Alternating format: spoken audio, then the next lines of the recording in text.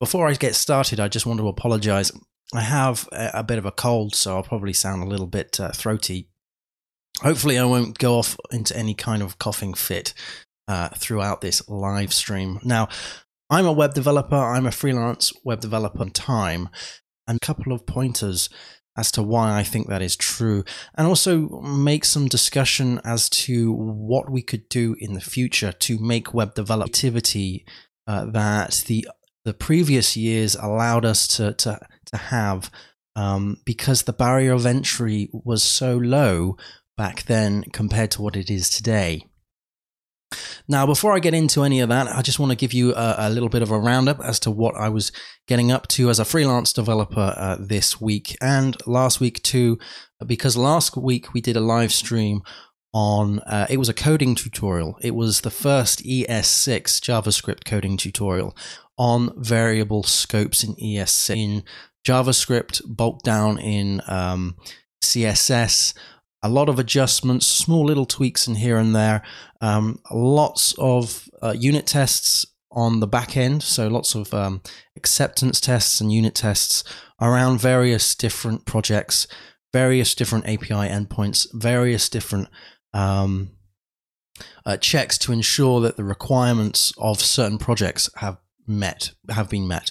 Lots of meetings too, and the last week there was a lot of work on updating front ends to look like a design that a designer has given me. So there's been a lot of that kind of like nickledy-piggledy moving little things here and there just to make the website look like the requirements that have been supplied. So there has been a lot of that kind of bitty work, if you know what I mean. Again, also an enormous amount of admin too. It seems like the closer we get to this point of the year, there is more and more administration in terms of getting stuff done for the tax kind of stuff, which, you know, you just have to do when you're a freelancer. But anyway, let's start talking about this whole thing, about why I think creating websites is not easy in 2018 as compared to what it was perhaps in the early 2000s. The web has moved and progressed a huge amounts since then, and you could probably put a lot of this down to that, in the fact that now we are dealing with larger requirements and largely developing a website. For them now, there is a lot of expectations that website needs to address. For instance, it needs to be secure, it needs to be mobile, it needs to have the ability to work on multiple devices. Back in the early 2000s, it was just a desktop or a laptop. There was no mobile first kind of attitude. We never even thought that we could have websites running as they are today on a mobile phone. So there has been different technological advances, and that has made web development more difficult and more challenging. And it certainly has made my life more interesting, you know, as these things come through. A lot of these new technical requirements means that I have a simple website back in 2000 to what it is in 2018. Now, I have a couple of notes here that I'm just going to go through. And I did mention a lot of this over Twitter the other day. So if you're not following me on Twitter, then do check that out. That's at How to Code Well. So creating a website is no longer a simple and perhaps a fun task. When I built my websites, it was in the early days, it was basically trying to, I saw web development as a big puzzle, and I was discovering the puzzle pieces. It's a bit like a jigsaw puzzle. You know, you don't know all of the bits until you look at all of the bits and you start piecing them together. And that's kind of like how I felt. But those pieces were defined in the box of the jigsaw, you know, and you had that creative freedom. You didn't have to put all the pieces in the same place. You know, they didn't have to make a beautiful piece of art. You could learn your skill through trying different things out in comfortable little environments. And so one environment that I used a lot was AOL Press. Excuse me. And AOL Press, for those that don't know, because I don't think it even exists anymore, it was a tool that America Online, the AOL ISP, would give you and give everybody who had their internet provided by them to create a website. And it was basically like an online text editor, essentially. And you could put all sorts of different HTML in. And also ISPs at that point, they gave a portion of their own storage space, and some even gave a domain. So you had off the bat the tools to create a website. The barrier of entry was extremely low. This wasn't just the same for AOL, this was the same for all different ISPs, where not only do they give you the broadband, but they also give you a designated piece of space that you can use to build websites. And so I used AOL Press as a means of exploring building web development. I wasn't even considering web development as the thing that I would do, like as a full-time thing, as a career.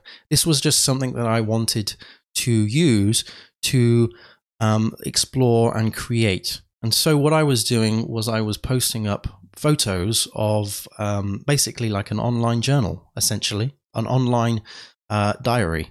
So photos of me and friends, excuse me, and also just a little bio, little talk about what was in those photos. And throughout that, I learned, how to upload images, how to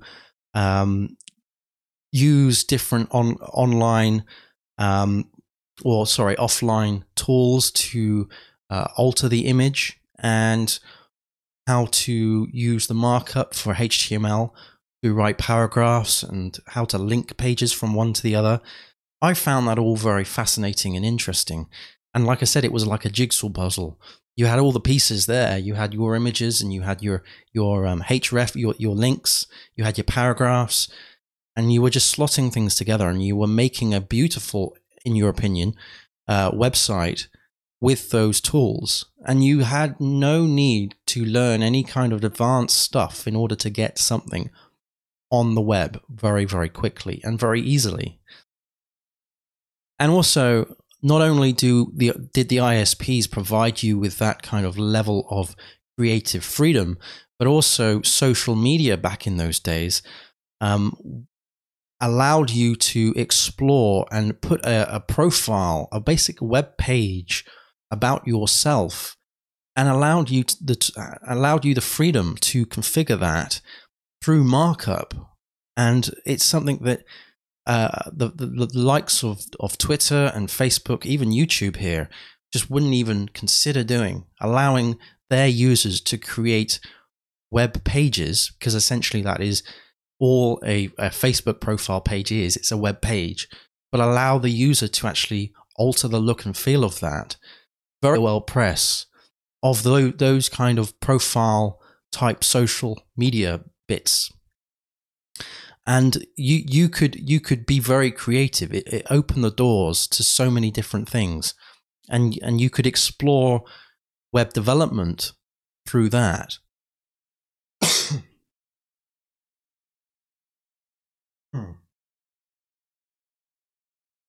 So you ended up with a lot of front-end people who were extremely creative, trying these things. And of course, when you're dealing with things like MySpace, you want to make your MySpace page look really nice.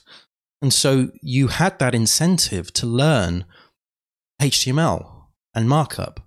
You had that incentive to show off your profile because it was all about you, right?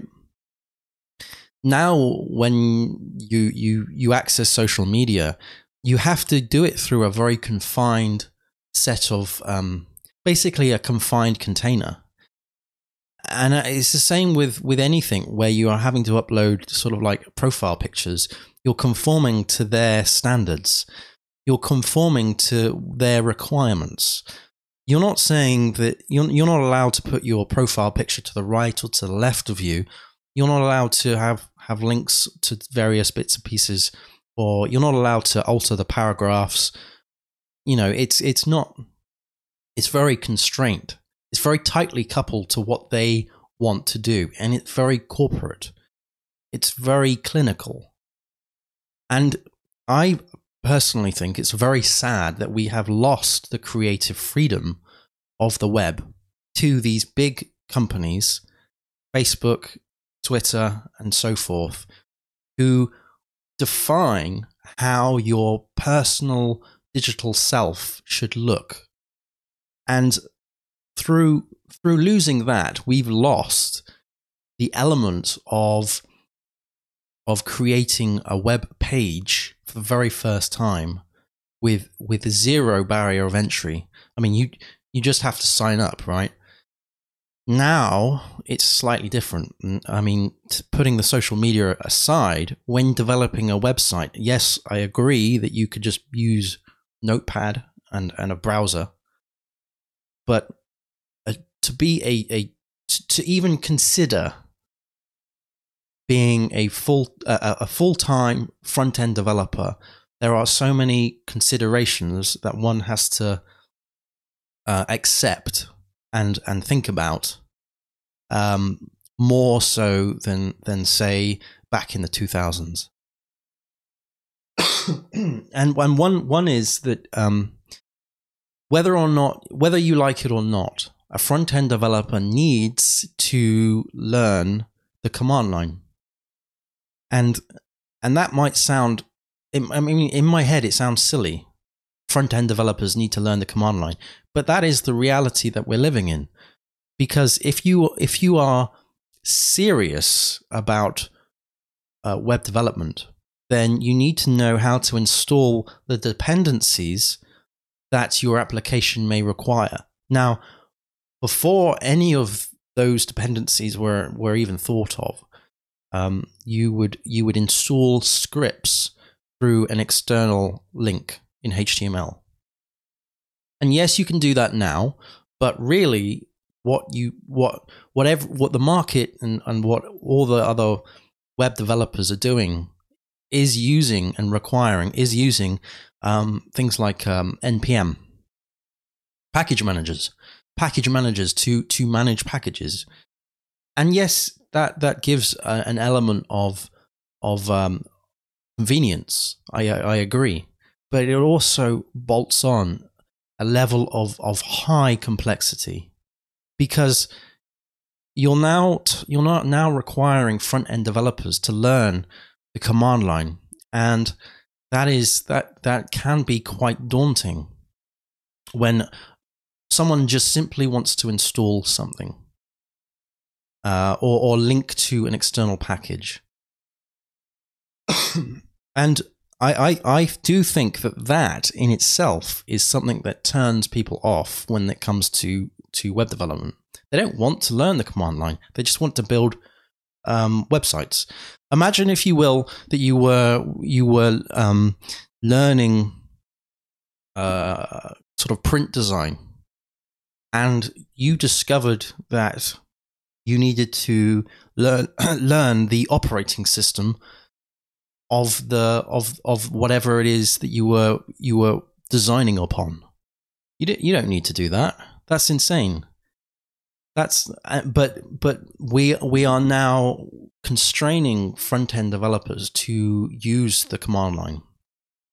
I mean, just look at all of the excuse me, just look at all of the installation guides for the packages. It is all about using the command line. It is all about running commands on the command line to install a certain thing. And it is a nightmare when you're having to uninstall things, or there is dependency mess, or there is a conflict somewhere. So it is, and there is a huge risk of destroying one system when deleting the node modules folder through the command line.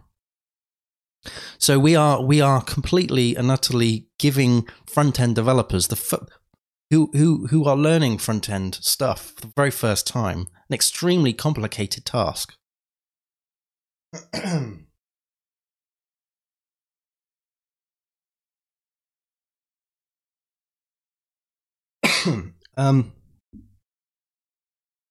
So creative and open spaces that bred developers and designers are now lost to history. So that is the creativity is now boxed into a defined social container, such as Facebook or Twitter. These have replaced the MySpaces of the world. It's a bit sad, I think. And also the default requirements when building a website from the start are huge compared to what they were before. So you want a HTML form? Well, you're going to need to have HTTPS on that. You're going to have to secure that. You're going to have to encrypt that data coming through, which is a good thing, sure. But again, that's just another thing that we're having to put on developers to know and be aware of and to configure and do all that stuff. Want to rank in Google? Well, you're going to need to deal with a website in a mobile first kind of way. And again, that is another pressure that we're having to put on developers. And want to be legal. Well, then you have to put in all sorts of things to be GDPR compliant. So over time, we are increasing the barrier of entry to web development. And also deployment. So when deploying a website, I remember the days when deploying a website was simply dragging folders from one folder and pasting them to another folder somewhere else on the server using FTP. And I know I've said FTP is not a good thing, but that was simple. That was a very simple process. Now we have pipelines. Now we are talking about something completely different. It is pipelines. And that is more pressure. You are now saying that in order to learn deployment, in order to deploy your website, you need to learn DevOps. So we are increasingly making web development more complicated, and I don't want to sound like this is a bad thing, because it isn't. Because we have to do these things. We have to make these things secure. We have to use SSL. We have to deploy through all of we have to deploy all of our dependencies. We have to test all of our code. Sure, I get that. But really, when we just want to build a single simple website with just a couple of pages, this is quite a huge undertaking, more so than it was back in the day. And also, JavaScript has changed so much in such a short piece of time, and there is a unfortunate social, how shall I say, a very unfortunate social circumstance, or sort of tribal behavior, if you will, in JavaScript. In certain JavaScript communities, you are either a coder of X or a coder of Y, and there doesn't seem to be a lot of acceptance of both, which is really dumb. Which is really, really dumb. So we are impacting the way people start getting into web development. I think there is a lot of issues with of bringing new candidates in. We're turning away a lot of people right from the start, and we seem to be doing this in a very unconscious kind of manner, right? Like, for example, the lack of MySpace. the lack of the is it the Neopets or whatever it's called, those kind of tools that allowed us to be creative on the internet. We have changed from being consumers. We've changed from being creators to being consumers. We are consuming the internet instead of creating the internet, and I think that's really sad. And when I say we've gone from creation to consumption, we are consuming the internet through the means of, or through the tools and the building blocks that have been prescribed to us by the people who think know best. So through the Facebooks, through the Googles, through the Twitters, through the YouTubes. This, you go and want to watch a video, the video is going to be on YouTube, right? And that is the sort of the de facto way of watching YouTube. You want to be on a social network, then Facebook, and you have to just accept the way that Facebook looks. You want to create your own personal profile.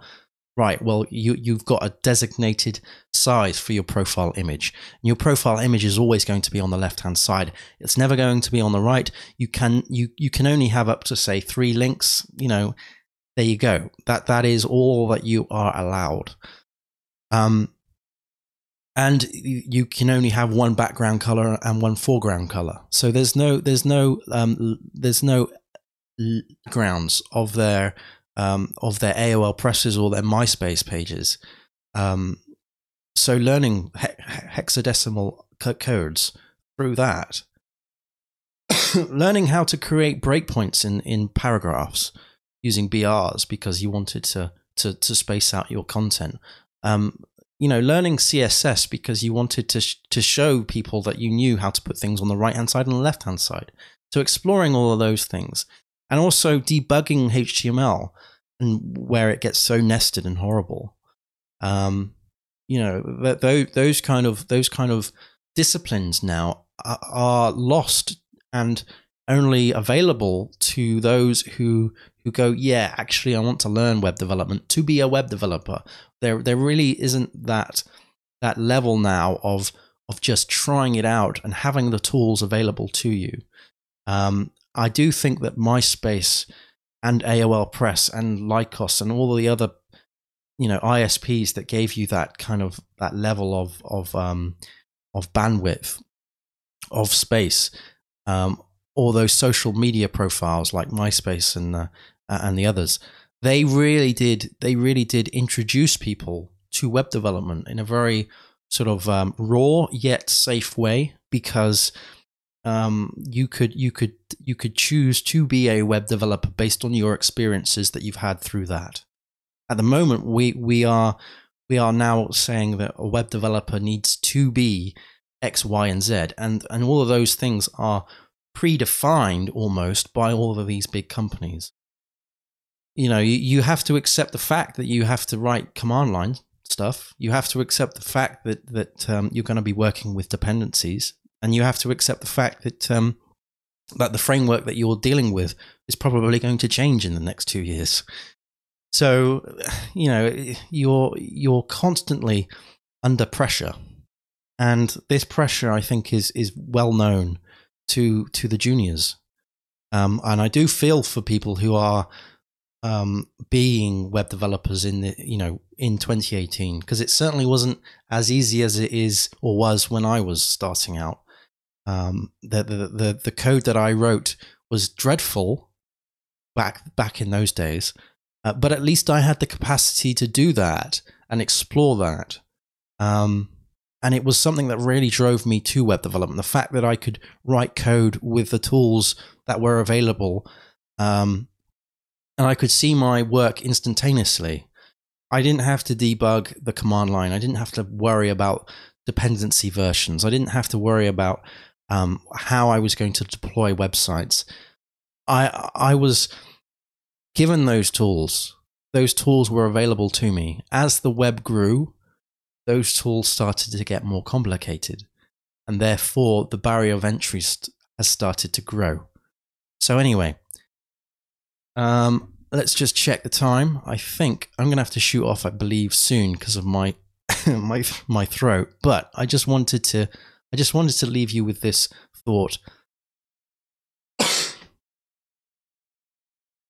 It's only been 18 years since the 2000s, and the web has changed dramatically in those 18 years. Where do you think it's going to be in 18 years' time? Where do you think the web is going to be? And what challenges, new challenges, are we going to be facing? We're coming to the point where we have another level of generation that will be web developers, and they will never know the experiences of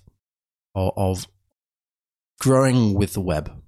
The web will be just there, and so they will assume that whatever the web is at that point in time is the acceptable web. So what do you think is going to happen, and what do you think is acceptable? Anyway, thank you ever so much for watching. Happy coding, everyone, and I'll see you again soon. Cheers. Bye.